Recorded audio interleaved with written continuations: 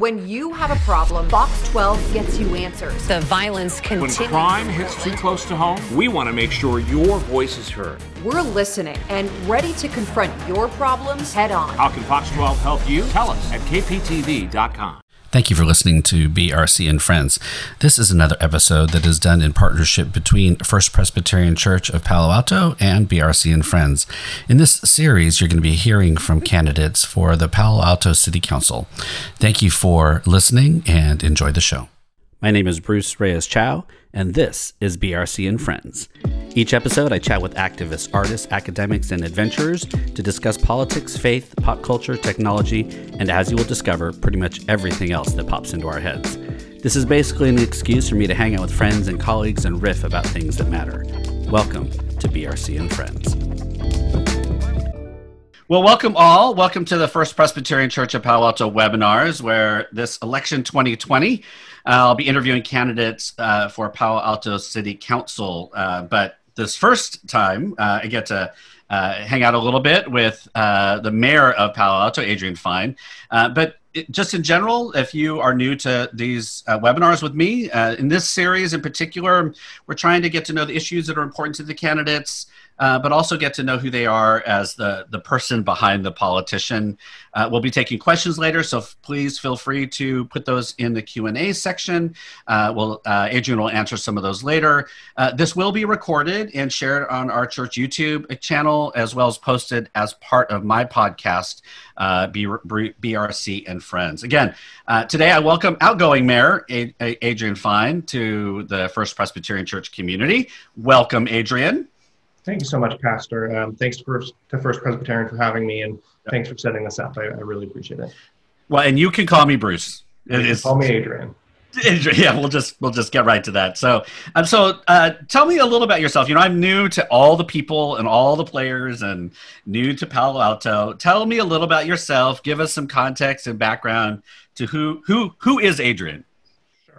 I like to joke, I'm just a kid who grew up here in Palo Alto and somehow got involved in all this city politics. But I was born and raised in Midtown. My parents came to Palo Alto in the late 70s from South Africa. They moved here for good jobs, good schools, good opportunities. I'm the youngest of 6 kids in a blended family. Went to Ohlone, JLS, and Gunn.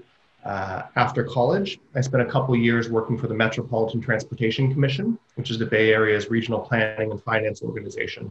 And it really got into me this really passion, I guess, for public service, but also for the nuts and bolts of how cities and the region works.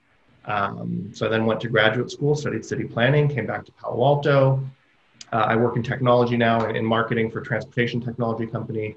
And in 2015, I saw an ad in the Palo Alto Weekly to apply for the Palo Alto Planning and Transportation Commission. And I'm like, I know something about planning. Let me do an application. The council appointed me, was kind of unexpected. And I was immediately thrown in, like, waist deep into like these Palo Alto politics. I was just like, whoa, what's going on here? But I did the Planning Commission for a couple of years. And in 2016, a bunch of people in the community who I'd known for a long time, begun to get to know, asked me if I would run for city council. And I said, don't you have somebody older and more experienced than me? The answer was no, so I took a shot. My dad was my campaign manager. My wife was my data person. We ran a grassroots campaign, knocked on 15,000 doors across the city. My big thing over the past 4 years on council has been sustainable transportation and housing choices for people of all backgrounds. As I said, I've lived here in Palo Alto my whole life, except for college. And I really love this town, and I'm happy to share what I love about it. But I also sometimes worry about its future. And I wonder if we haven't become a little too isolated and cloistered and not solving some of the big housing and transportation issues that our community has. And so That's been my focus. Well, we'll definitely get to that. As a new person coming into Palo Alto, I can share stories all about. So if I remember, you mentioned at a city council meeting, you're the youngest of 6, but you're the only one that's still living in Palo Alto. Is that true? Right. So everybody else is kind of gone to the wind. So I have a sister in New York, a brother in Singapore, a brother in Montreal, a brother in Oakland, and a sister in Texas. So all over the world. So you've been using Zoom for far beyond all this to even just connect with your family, as I assume. I mean, this is not new, obviously, to you. So. And so you went to Gunn. Yep. I have a senior at Gunn, which is transferred from this little hippie, small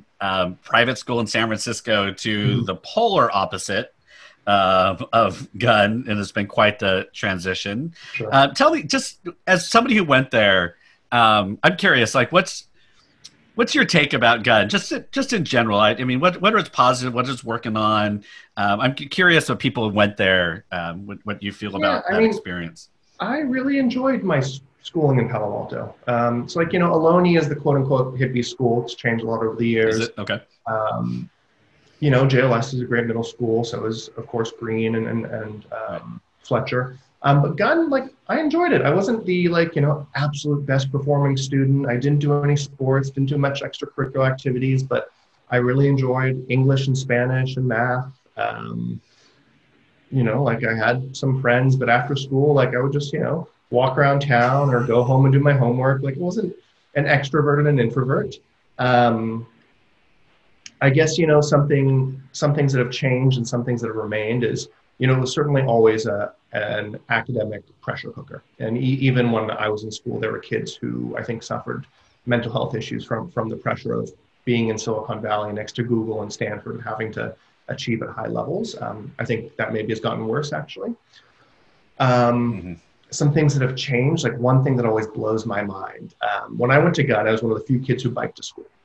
And I would bike there, and I was often enough late, and they would lock up the bike cage at Gunn.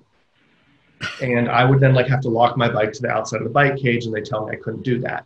And if you go to Gunn nowadays, well, not nowadays because of COVID, something like a third of the students bike, and the bike racks are overflowing.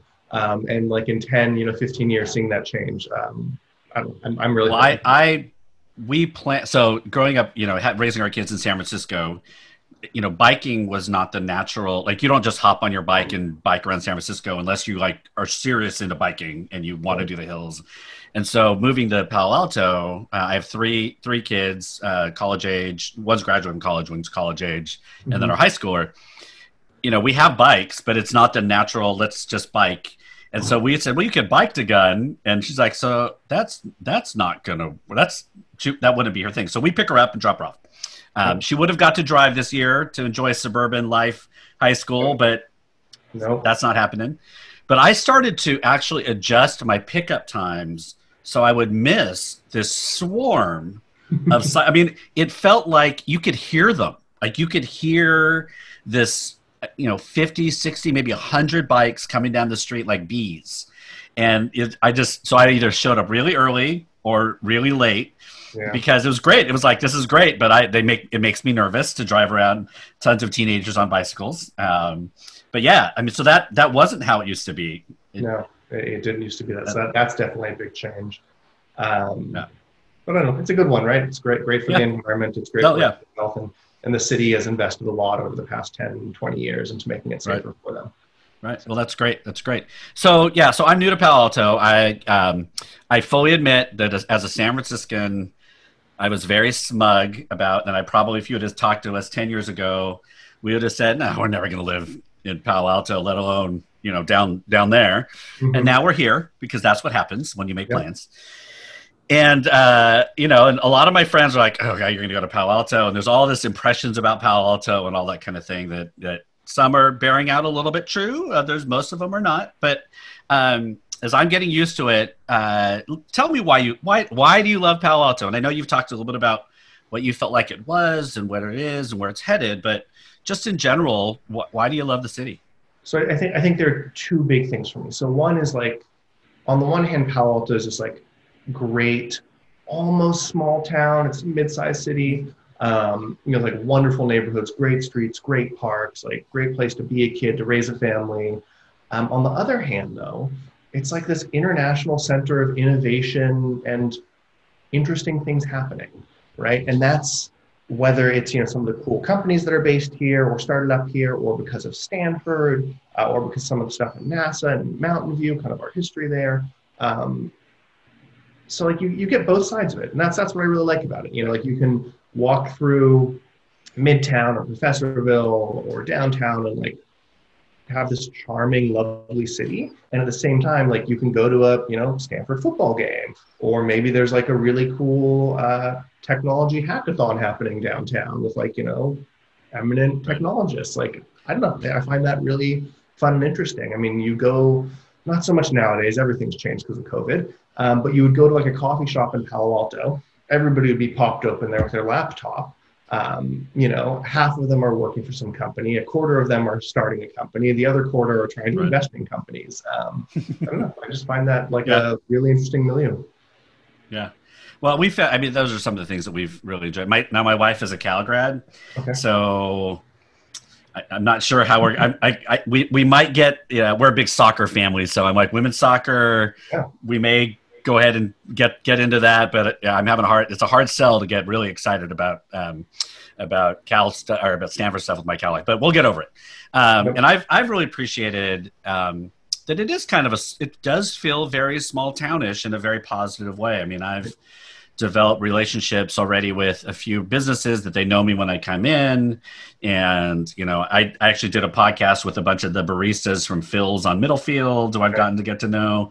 And it's just there is that feel. And I think it tops off. I announced on Sunday at our worship service that I'm going to be interviewing Mayor Fine and a bunch of the candidates, and people are like, well, how did that happen? I'm like, well, I asked.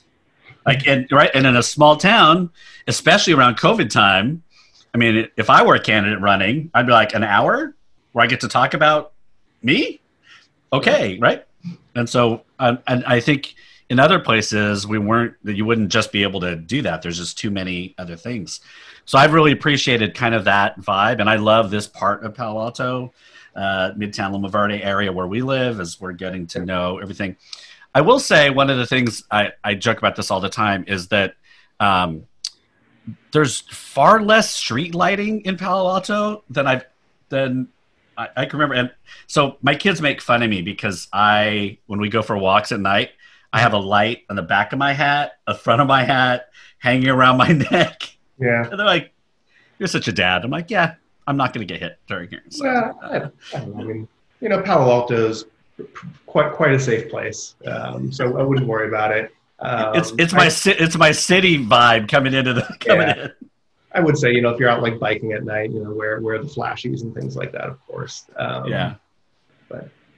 yeah, I guess so what do you think are the challenges then of Palo Alto as we move into the future, and I'm getting to know this place, and our church has always been involved in Palo Alto life. I mean, what do you see as some of the challenges of Palo Alto? So I guess this year, dealing with all we've dealt with, I'd bucket into two big groups. And so one is like what's going on in 2020 and probably through next year, which is obviously COVID, the economic impact, and the befitting responses to the killing of George Floyd and others, where we're trying to figure out hey, how do we eliminate systemic racism in local government and policing?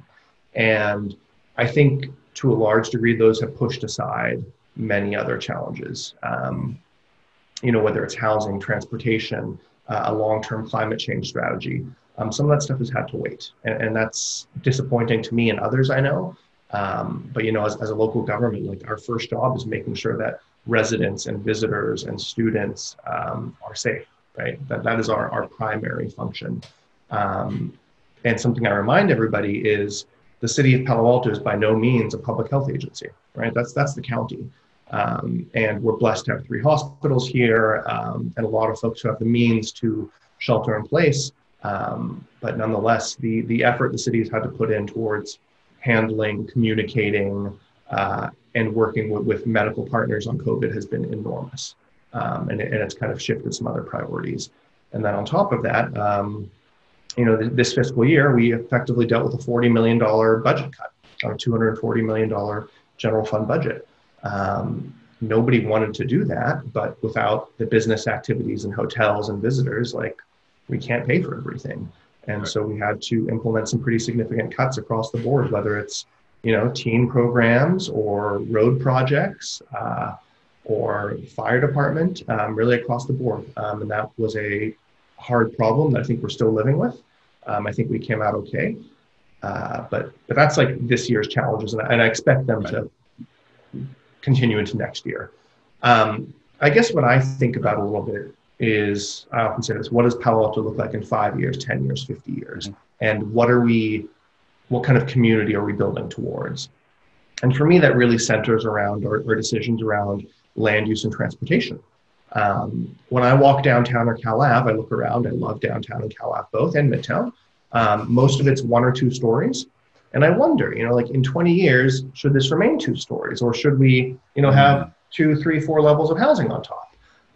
When I think about transportation, El Camino, should El Camino remain, effectively a state highway for vehicles, or should we imagine things like a bus rapid transit system or a light rail going to San Jose? The Caltrain station, one of the busiest multimodal stations in the Bay Area. It's a little podunk, right? And how do we reimagine that place? So those are the kind of longer term challenges I think we have. I would add to that climate change. Obviously we're on the Bay, we're in between the Bay and the foothills, and this year we're seeing climate change in action in these fires, right? Just over the hills there. And at the same time, in other years, we see flooding in the Baylands or in some of our creeks. And how does Palo Alto prepare and deal with those challenges? I think some of it's related to some of the land use stuff, but longer term, we're going to need to spend, a lot of effort and money to prepare and make our city more resilient. Right. Well, I can imagine that you get a lot of pushback on that. I know that there was a little kerfuffle about SB 50 and all those kind of things that went down, but and it was a very narrow answer about which avenue you like better, University or California, because when I moved here, people were very clear to me which one was better. I will not divulge that, but there were folks here, they're like, well, here's where, and I was like, oh, okay, but they're uniquely different. I mean, they're unique spaces. So the housing piece seems to be, it is certainly the passion around that is getting pushed aside, and I think for good reason, as we're dealing with a lot of other things. But I do want to how do you see affordable housing, more dense housing? Dream with me a little bit about that. What does that look like? California, El Camino, wherever you could kind of see that happening. And are there models? I know that we just approved an apartment, a one building or one project recently, but are there models for that either in Palo Alto already or in other cities that you could kind of say, okay, this is what I could see us doing? Sure. Let me take that in steps. So I think one we have to acknowledge is Palo Alto is a majority single family homes, wonderful, great neighborhoods, and I am supportive of that and think that's actually okay. But that said, we can't stop there. That's actually not enough. And so if we do want to maintain our single family neighborhoods, then we have to figure out where do we actually build housing for our growing community, for seniors who want to downsize, for young families who want to put down roots. And to me, just as a city planner and somebody who's been here for my whole life, it's pretty obvious. It's University, Cal Ave, El Camino, maybe a bit of San Antonio or Alma. And that's where we actually need to do denser multifamily housing. And I want to start with a fact there, which is, I think everybody in Palo Alto supports affordable housing. How we get there is a big divergence. But if you look at the data and you look at models of affordable housing, single family homes cannot be affordable housing. The only way to get deed restricted affordable housing is in multifamily apartment buildings. Right. End stop. And so if we are, fighting apartment buildings next to the train station, right, then we're effectively debilitating affordable housing. And if we're opposing, 3 stories of homes on Cal Ave, we're also stopping affordable housing. In my view, the best way to get affordable housing is, there are really 2 ways. You can either put a lot of money towards it, and right now we don't have that money. And we just approved one 100% affordable project called Wilton Court. It's going to cost $55 million, and the city paid about half that bill, about $23 million. We do not have enough money to buy our way out of the affordable housing crisis. I would rather use other people's money, which means let somebody come in, build, a 4 or 5 story apartment building, and 15 or 20% of the units in there are affordable, deed restricted. So the last part of your question is models. I do not think we have good models in Palo Alto yet. There's one project at Page Mill and El Camino. It's a workforce housing project. It's a big hole in the ground right now. In a few years, Right. there'll be about 55 units. And I think something like 12 of those units will be deed restricted to people making around the median income. The models I like, if you look to Redwood City or Mountain View, they're building projects that are, 100, 200, 300, 400 units. And in each of those, they're getting about 20% affordable housing units. So if you build a 200 unit building, 30 or 40 of them will be deed restricted. And, you just have to go down El Camino to see that. And I understand we may disagree about the architecture. We don't like the glass and steel look or the shiny facade. Sure, that's not going to be a stopper for me. I want to figure out, how do we look at something like that in Palo Alto? Can we do it our own way, but can we still actually create the conditions where home builders come and build homes and make futures for new families? So tell me then, it makes so much sense to me. But again, I come from, most of my life in San Francisco, where we're struggling with housing, but there's lots of, densely populated housing projects. So the snarky part of me when somebody says I'm for affordable housing, but then doesn't actually support or understand affordable housing is that you're not really for affordable housing. I mean, so that's the probably not helpful part of me. And that's why I'm not a politician in many ways, that I'm like, okay, this doesn't make sense to me. So, but what are the arguments that you feel carry some weight, or are like, what are the arguments against kind of doing this? I mean, it feels to me very provincial. It feels to me, we want all this stuff intellectually, but we don't want it to actually happen. I mean, there's just a lot that triggers that for me. But what do you think? What are the arguments against building, genuine affordable housing in Palo Alto? So what are the genuine arguments against it? I think traffic is one. Like, look, if you build a new apartment building, like, yes, there are going to be more people. That's a fact of life. I think we sometimes let traffic and parking be the tail that wags the dog, though, every decision across the city. And that's a little disappointing because, I actually believe this city is for people and families, not, for cars and parking lots. I would much rather see a family than and I'll give you an example here. The city, 2 years ago spent $50 million to build a 6-story parking garage on California Avenue. It's going to be the biggest building in that entire district. Interesting. We could have put that money towards an affordable housing project, right? We could have put it towards a park. But instead we built a big concrete building to house cars that are not used 95% of the time. So I think, the traffic argument has some legs in that, yes, there will be more localized traffic. People often bring up the issue of schools, which is a fair one, right? Because we actually do need to make sure that our infrastructure and schooling capacity can handle new students. At the same time, Palo Alto schools have seen declining enrollments for 6 or 7 years now, right? Which means our kindergarten classes are getting smaller and smaller. And the obvious reason for that is Palo Alto is aging and young families can't afford to live here, right? And so I would say, and this is how I think about these things, building new homes actually invigorates and refreshes our city, right? And on the one hand, it creates new families which can send their kids to our schools. That's a blessing. Another one I often hear about, you mentioned you've been chatting with local businesses and they're getting to know you. I can't tell you how many businesses tell me oh, I wish we had more housing so I would have more customers, right? Yeah, it makes sense. And so, I mean, does it mean Palo Alto gets bigger and a little busier? Yeah, it does. Yeah. But I think in terms of cities as organisms and communities, if you're not changing, you're withering on the vine, and that worries me. And then there's another funny story I tell. So my father last year went for some blood work at Stanford, and they wanted to do a follow-up appointment, and they were scheduling him out for 8-9 months out, and he's like, "Why is it so long?" And they're like, "Well, we can't hire any phlebotomists." Right? And so there's actually these funny things when people talk about quality of life and why we shouldn't have housing. I would argue the quality of life for Palo Alto seniors and young people declines if we don't have housing. Right? Yeah. If Stanford can't hire nurses or phlebotomists, that's a problem. Mm-hmm. If Starbucks can't hire a barista, or that barista has to drive 2 hours from Tracy, that's a problem. Yeah.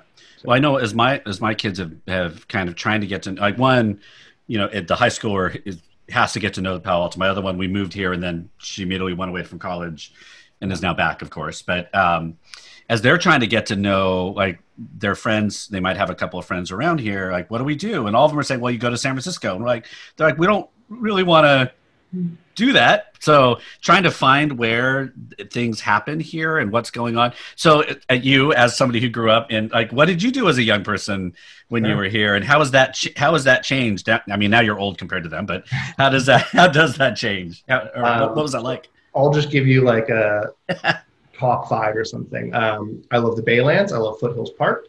I love a lot of the stuff at Stanford, whether it's the Rodin Gallery, the Cantor Art Museum, which is free. I don't know if it's still open right now. I always loved biking Palo Alto's bike boulevards, things like Bryant Park, Lewis, like wonderful streets to bike around, get around town. What else has been fun? A lot of Palo Alto's parks, right? Like, we played handball at Hoover and soccer at Greer. My brothers were really into skateboarding at Greer.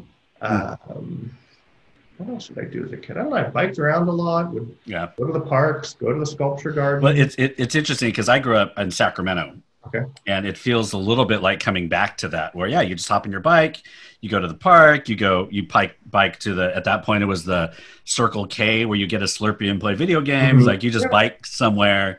But my kids, my city kids, I'm trying to figure out where do they go? How do they get places? So we end up at Phil's, we end up at Boba, we end up at, so it's just shifted a little bit for people. I mean, I think one thing that's changed a little bit is, like, there's a little bit more, like, interesting new activities at times. Maybe I just wasn't aware of them as a kid, but I saw that this one wine bar down the street, Salvaje, is now offering, like, pop-up kitchens every other weekend, where they bring in a new chef and, like, they're going to cook up Vietnamese food this weekend, American-style hamburgers next weekend. So that's kind of interesting. There's been some, like, kind of neat art stuff going on in Palo Alto recently. Like, we have our Black Lives Matter mural downtown. Yep. There have been a group of students who are doing, like, wheat pasting on University Avenue about, like, racial justice. That's something I didn't used to see. It's a shame that Palo Alto's not doing some of its long-time events. We have an annual chili cook-off on the 4th of July. Right. That's a real fun thing. It's just like in the park at Mitchell Park, tons of chili competitions, local teams. The firefighters have a team, and there's just music, games, things like that. And,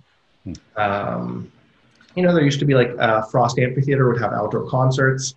One of the last things I did before the shutdown, I think, my family and I would see Bob Dylan at Frost Amphitheater. That was fun.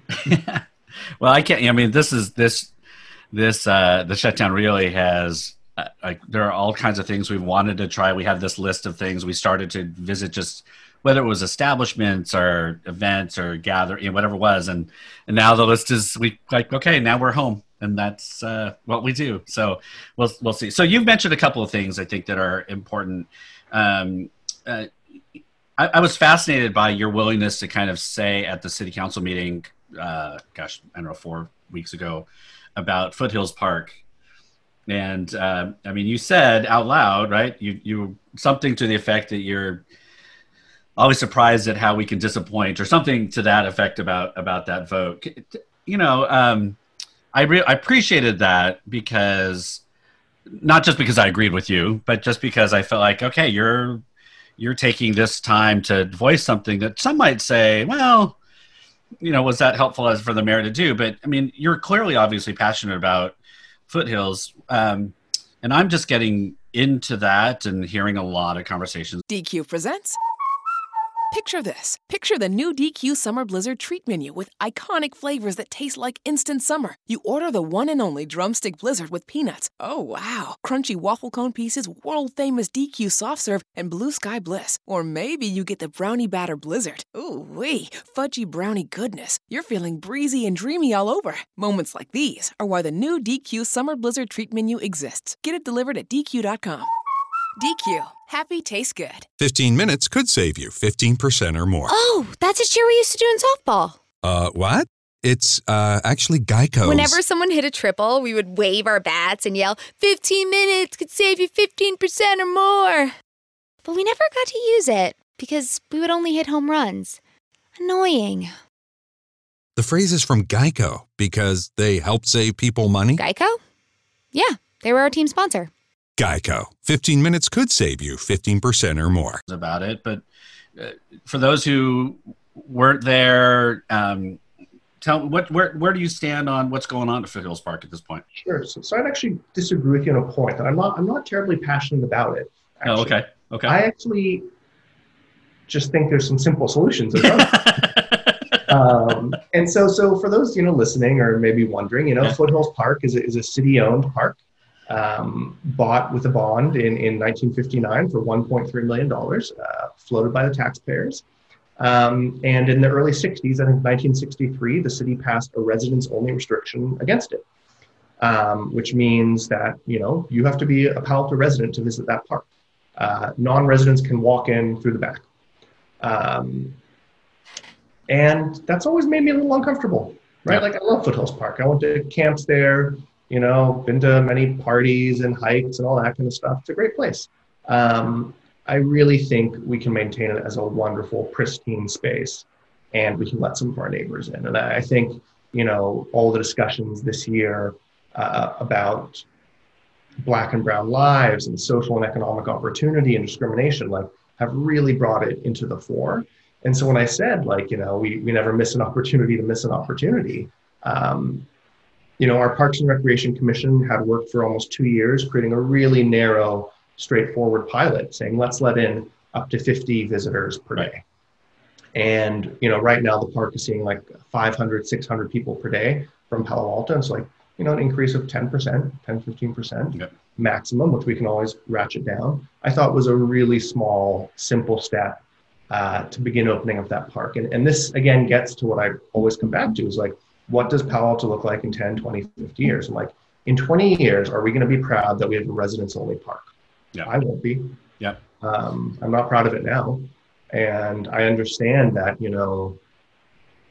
sure, it's nicer for me as a resident if there are less people there.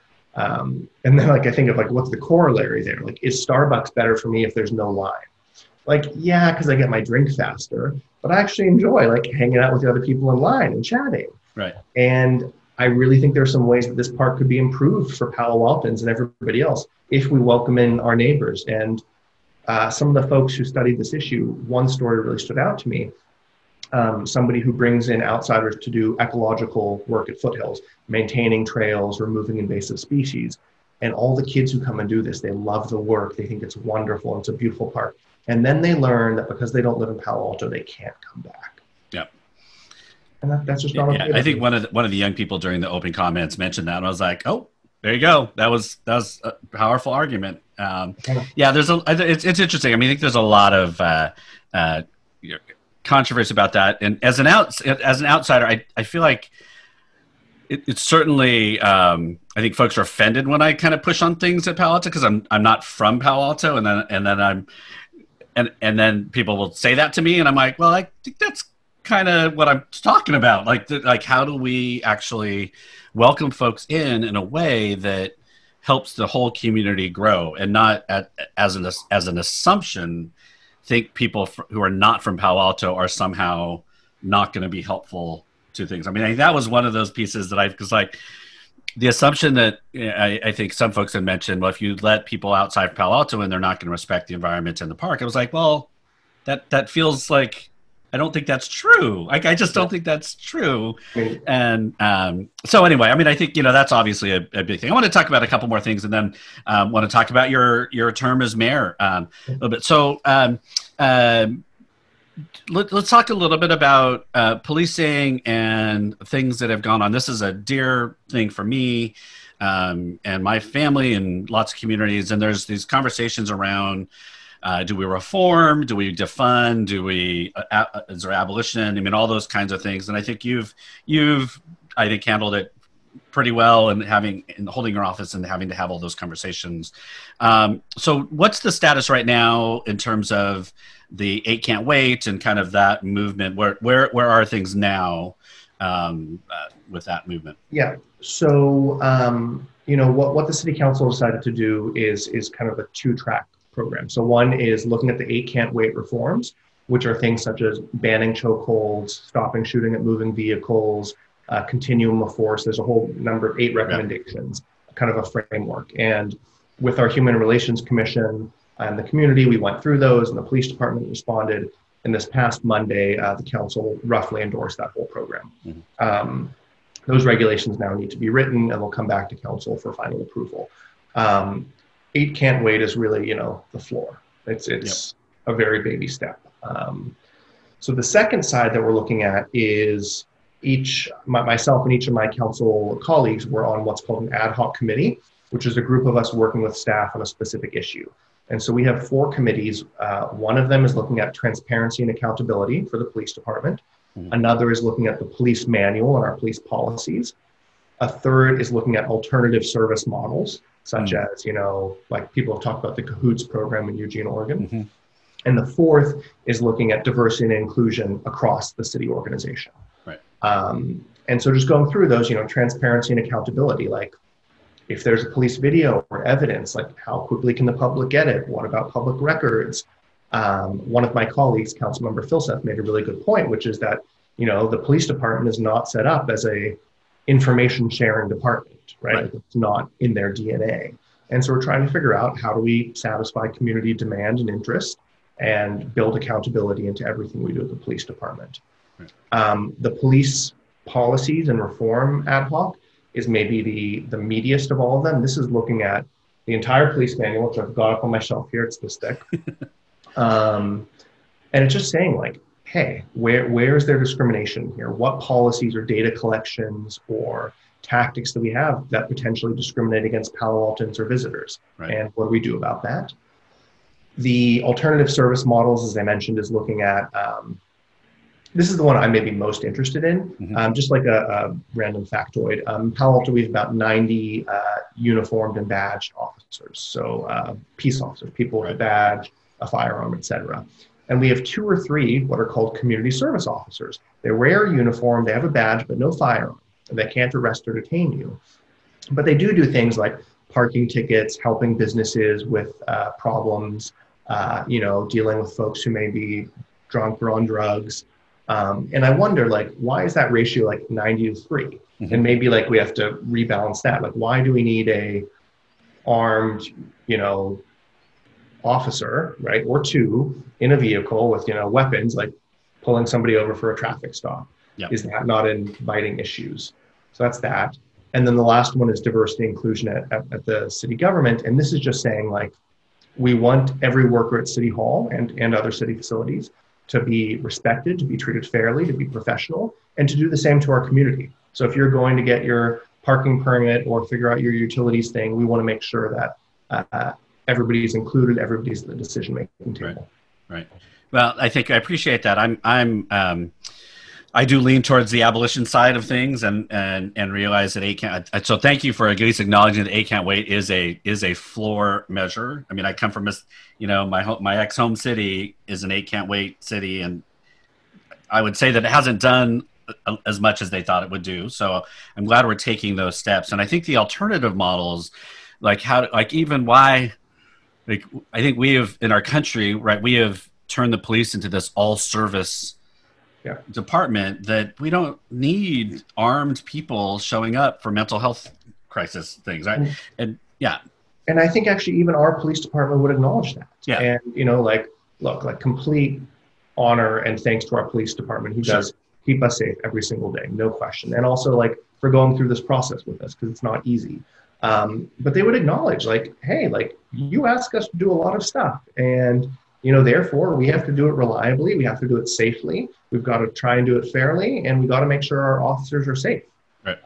And it sometimes leads to a bit of mission creep. Yep. Yeah. And I think that what I love about the possibilities for Palo Alto is it is small town, and it's small enough where I feel like, unlike this massive monster of these other big cities, mm-hmm. Palo Alto feels like we could actually do some things and experiment with some things that this community might be able to lead the way in looking at what does real police reform look like that that isn't just pledges, but it's actual how do these things actually play out, working with the community and all that. I mean, I think that it seems like there's so much potential here for that, which is one of the reasons I've really kind of taken to the smalling edging to bigger town vibe, because it does feel like everybody still can have some kind of input and interaction with folks here. So, so let me, folks who are listening to this, I'm glad you're here. Please use the Q&A part there, or Derek, if you want to put some questions up in the Q&A. We're going to take questions in a minute, but I want to shift a little bit now to just ask you. So you had mentioned earlier that you had kind of stumbled into this, right? You saw an ad, and I know that you saw an ad in the paper about the commission. Like, okay, I mean, it's the only paper I actually read these days is the Weekly. An actual paper, and so you got into it, and then it kind of moved and happened. And I don't know if you ever thought you'd be in public service in an elected office, but what has it been like? You're not running for re-election. You're not. You just, and for whatever reasons, and so now that you're ending your time, tell us, what was that like? What were the? I'll say what were the things that give you joy and kind of brought life to you as you were doing it? And then what were some of the frustrations? What were some of the difficulties? What's that letter you're going to write to the next mayor and leave in the desk? Good question. So what brought me joy? I think to one degree, seeing the depth and the professionalism of the 1,000+ people who work for the city and make sure things run every single day. And so whether it's the children's theater, our police department, our utilities, the folks who our firefighters who are now, out fighting fires in Southern California and up here in the hills. We have an amazing city staff that is extraordinarily dedicated, even though most of them don't live here. And that's been a really, really nice thing. I think I've really appreciated my interactions with a lot of our local retailers, right? Just like hearing from one is like, hey, I need to get this signage thing done. Can you help out? Or another has a parking problem. I've really been honored to try and help our small local businesses with that. That's been something really exciting, and it may not be seen, it doesn't always work out, but I like that.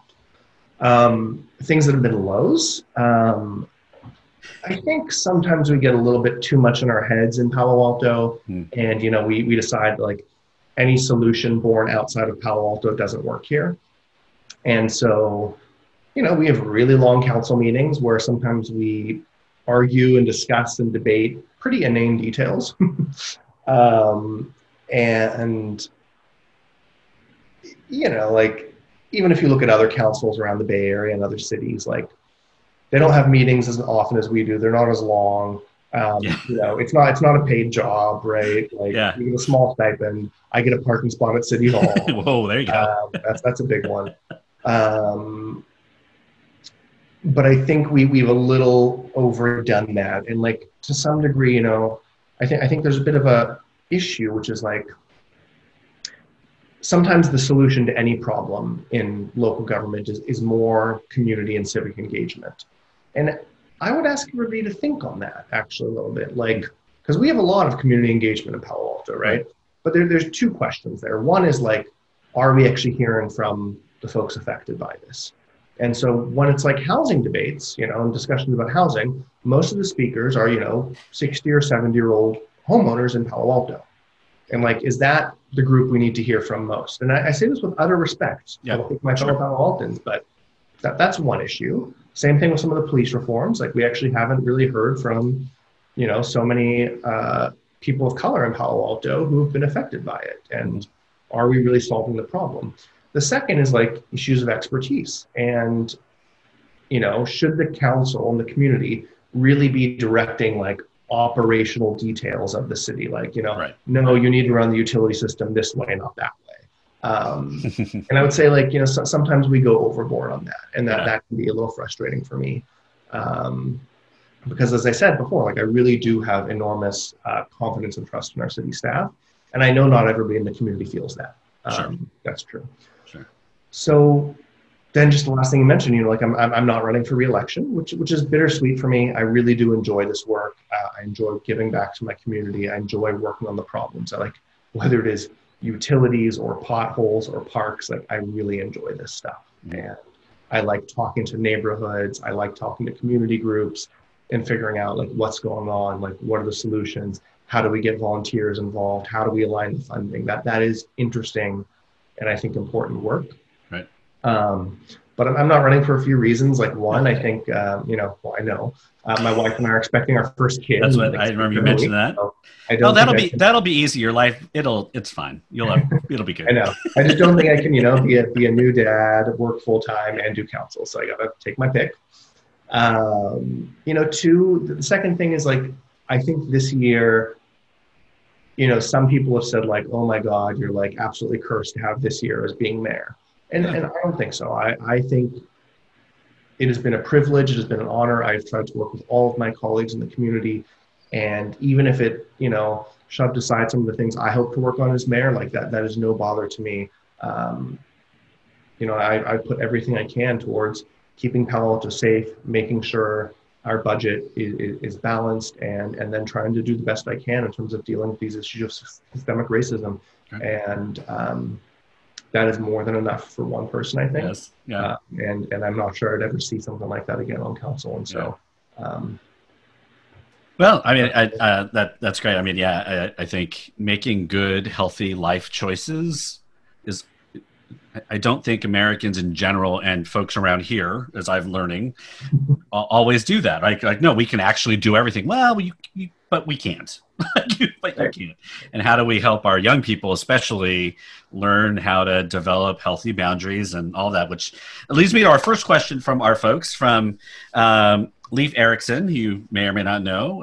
So, of course, everybody knows Leif. So here's his question: as speaking as a gun alum, how have you seen the engagement of high school and young adult youth in public life in recent years, especially this year's? What are the ways that we can continue to welcome and encourage them in public life? Great question, Leif, and thanks for joining today. So, Palo Alto traditionally had a couple programs to support our youth and teens. We have a Palo Alto Youth Council. I think those were important. They gave good perspective on things like scheduling of sports at the fields or bicycle safety, as we talked about earlier. But the nub of his question is especially this year. And, all of our city council meetings are on Zoom like this now. Right. And it has opened up the floodgates of engagement. And we're not hearing from the squeaky wheels anymore. It's really like a much broader, rounder set of the community. A lot of young people who, frankly, are pissed off about some of these issues of racism in policing. They are really, really angry. And that is fitting, that is justified. And so that has been enormously encouraging. To hear their voices, to see them organized, writing petitions, setting up protests. I mean, the Black Lives Matter protest in Palo Alto in early June was organized by, I think, 4 or 5, 18, 20, and 21-year-olds. Yeah. And they got something like 6,000 people here. And I was shocked when we showed up. Congresswoman and, the mayors from this town and 2 others. I mean, I was blown away, and that is so encouraging. And the last part is, how do we keep on encouraging that? One, make sure, local governments maintain conduits where people who are young folks can call in and things like that and keep giving their voice. And 2, vote for young people. This fall, vote for young people. The future is theirs. Yep. Right. Thank you. All right. Next question comes from Patty Irish. And so the mayor mentioned lots of senior living in a house by themselves. Would the city consider another place like Channing House? 10 stories right downtown where you can walk to services, transportation, then free up housing for a family. So I know you can't say what the city would do, but answer that as best you can.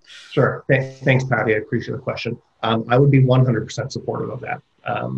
I think, if we want to create new senior living facilities for our aging and, honored seniors, I think that's a great value and a great thing for us to do. And it brings a lot to our community. The question is, like, our current zoning would not allow it. And Channing House and Lytton Gardens, those are called planned community zoning, where the city wrote custom zoning for that project to make it pencil out. And I'm supportive of that. Some of my colleagues are not. Right. So you would have to change the zoning first and then find a way to develop the project and all that. Okay. Yeah. Mm-hmm. So Joy asks, I will tell you, I love this congregation because these folks are all up in everything. It's just so lovely for me as a pastor to come into a place that I'm not having to say, let's get out there and do stuff. They're all like, okay, Bruce, here's what you need to do. It's awesome. So Joy follows up with that, who is here in Palo Alto, and said, how can those of us who are housing advocates, how can they be helpful? We have a lot of folks who I think are right where you are, and like, how can they be helpful? Thanks, Joy, for the question. So a few things. When there's a housing item on the City Council's agenda, dial in and make your piece. I think September 13th or 14th, the second Monday of September, we have two pretty important housing items. One's about housing affordability. Well, they're both about housing affordability, but about like how do we get more affordable housing in Palo Alto. The second thing I'd say is look at groups that are also interested in this. So some I can mention, Destination Home is really focused on affordable housing in Silicon Valley. SV at Home, Silicon Valley at Home, is another organization pushing for more affordable housing. In Palo Alto, there's a group, Palo Alto Forward, really about housing and transportation solutions. The League of Women Voters, awesome organization that are around for a long time. We have a bunch of them at the church I'm serving, and yes, powerhouses. I smile with joy when I see their letters come into city council inbox, because they're well researched and they're really supportive of an inclusive community. Great. Well, thank you. So I end all of my time when I interviewing anybody with a few questions. First, do you have any questions for me? Is there anything that? Sure. One thing is Leif mentioned young people getting involved this year. Mm-hmm. The other side that's been really encouraging to me this year, and maybe it's because of some of the issues focused at City Hall this year, we've seen a lot of religious institutions getting involved this year. Does that feel different than in the past? Exactly. I mean, obviously, I don't know.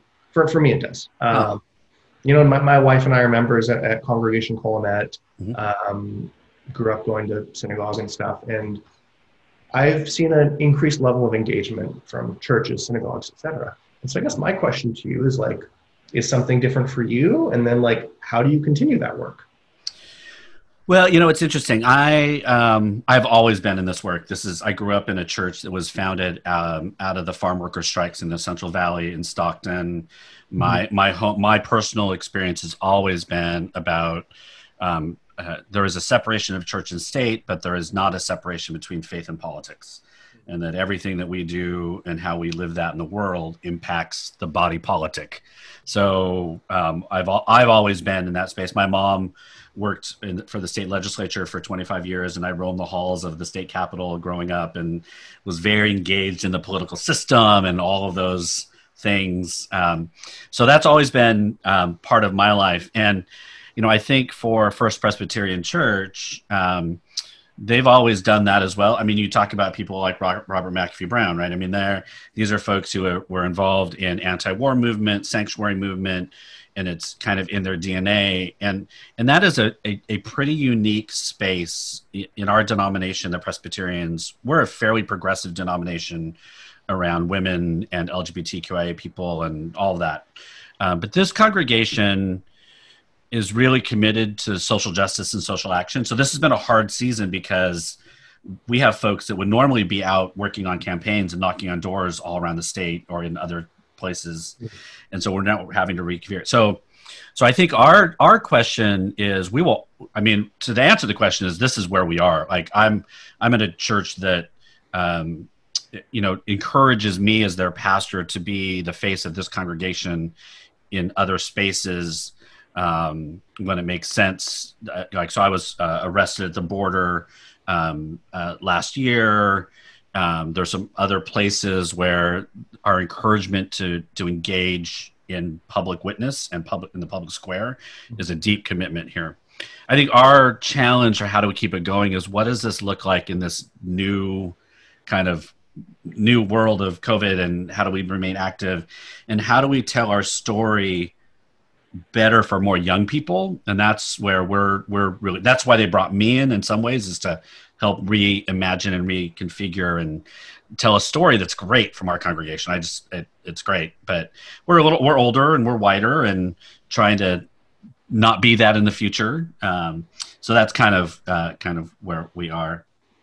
Okay, so there are a couple questions that slipped in, and I'm going to give them quickly. Yes, quickly. So, effective, aggressive climate change. I know there's going to be a climate change for the candidates, but go for it. So, Susan, the SCAP is a really strong plan to address climate change in Palo Alto. The big question is how do we pay for it?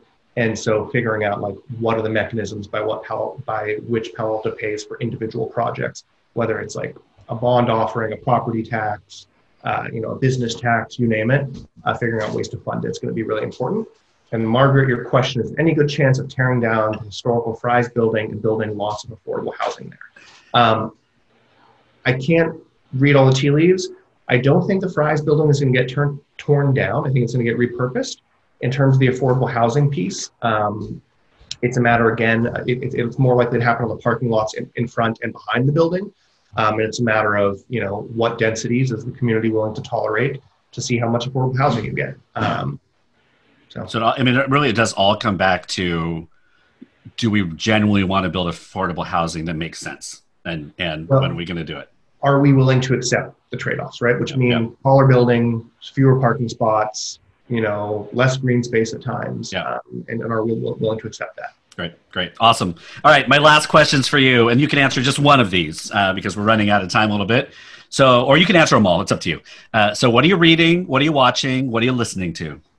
Sure. So what am I reading? We are getting in a cooking rut, so I've been reading a bunch of recipes recently. Oh, there you go. So, yesterday I was reading Bon Appetit and made a nice summer pasta. Tonight I'm going to grill some lettuce for a salad. So I've been reading a lot of recipes. I'm fascinated by grilled lettuce. I don't know. I saw it. It sounds good. You grill these hearts of romaine, put some Caesar dressing on it. Sounds good. What am I watching? I guess the past 2 weeks or so, we've been watching some of the conventions, but I won't get into that. My wife and I are watching The Wire. It's a cool crime show from the early 2000s. She had never seen it, and I figured, why not? And then what am I listening to? I actually haven't been listening to much. I'm not like a podcast person. I listen to NPR a lot. Any music? What's your go-to music? What am I like a lot of new wave stuff, so Talking Heads, Depeche Mode. I don't know. You just generationed yourself right there. Yeah, a little bit. Depeche Mode, man. Yes. That's what I've been listening to recently. That's awesome. Well, thank you, Adrian, for being here. You can connect with Adrian on Twitter at Adrian Fine. You can connect with me at B Reyes Chow on all the social media platforms. Be sure to register for all the webinars with all the candidates. We have 9 of 10 who have confirmed through the end of September. So come back here. It'll be Wednesdays and Fridays, 1 to 2. So if those of you that are watching, share that with your friends. You can find the registration link on the website at fpresspa.org. Please be sure to follow and connect to First Presbyterian Church on Twitter, Instagram, and Facebook at FPC Palo Alto. Subscribe to our YouTube channel. You can just search for First Presbyterian Church Palo Alto. Thanks to Derek Kikuchi for helping out on the webinar. And lastly, thank you all for coming. And thank you, Adrian, for sitting down with me today. This has been a pleasure. Glad to get to know you. Thank you, Pastor. It was really nice speaking with you. And thanks for doing this and interviewing all the other candidates. To everyone listening and to all the members of your church, thank you guys. I hope you stay safe, healthy, and sane in this crazy year. But it seems like you're well taken care of by the pastor. Great. All right. Thank you. Have a good rest of the week. Thank you all for being here. Cheers. BRC and Friends was produced, written, recorded, and edited by Bruce Reyes Chow with zero help from his dog Vespa. Please be sure to rate, review, and subscribe to BRC and Friends wherever you listen to podcasts. Also, please follow, like, tag, and share on all the platforms via BRCANDFRIENDS. Thanks for listening to BRC and Friends. All around the world, poverty is stealing choices from kids. It's time to give those choices back. Introducing Chosen, World Vision's new invitation to sponsorship. For the first time, kids have the power to choose their own sponsors. Now the choice is theirs. The choice to take hold of their future, and even the choice to step into a life-changing relationship with you. Learn more at worldvision.org/chosen. If we go to page 11 in the presentation, you'll see that you'll see we're on target to meet our quarterly... Some things never change, like nobody can resist popping plastic bubbles. And Geico saving folks lots of money on their car insurance. As I was saying, we're on target to meet... Excuse me, Miss Hansen. Sorry, almost done. 15 minutes could save you 15% or more.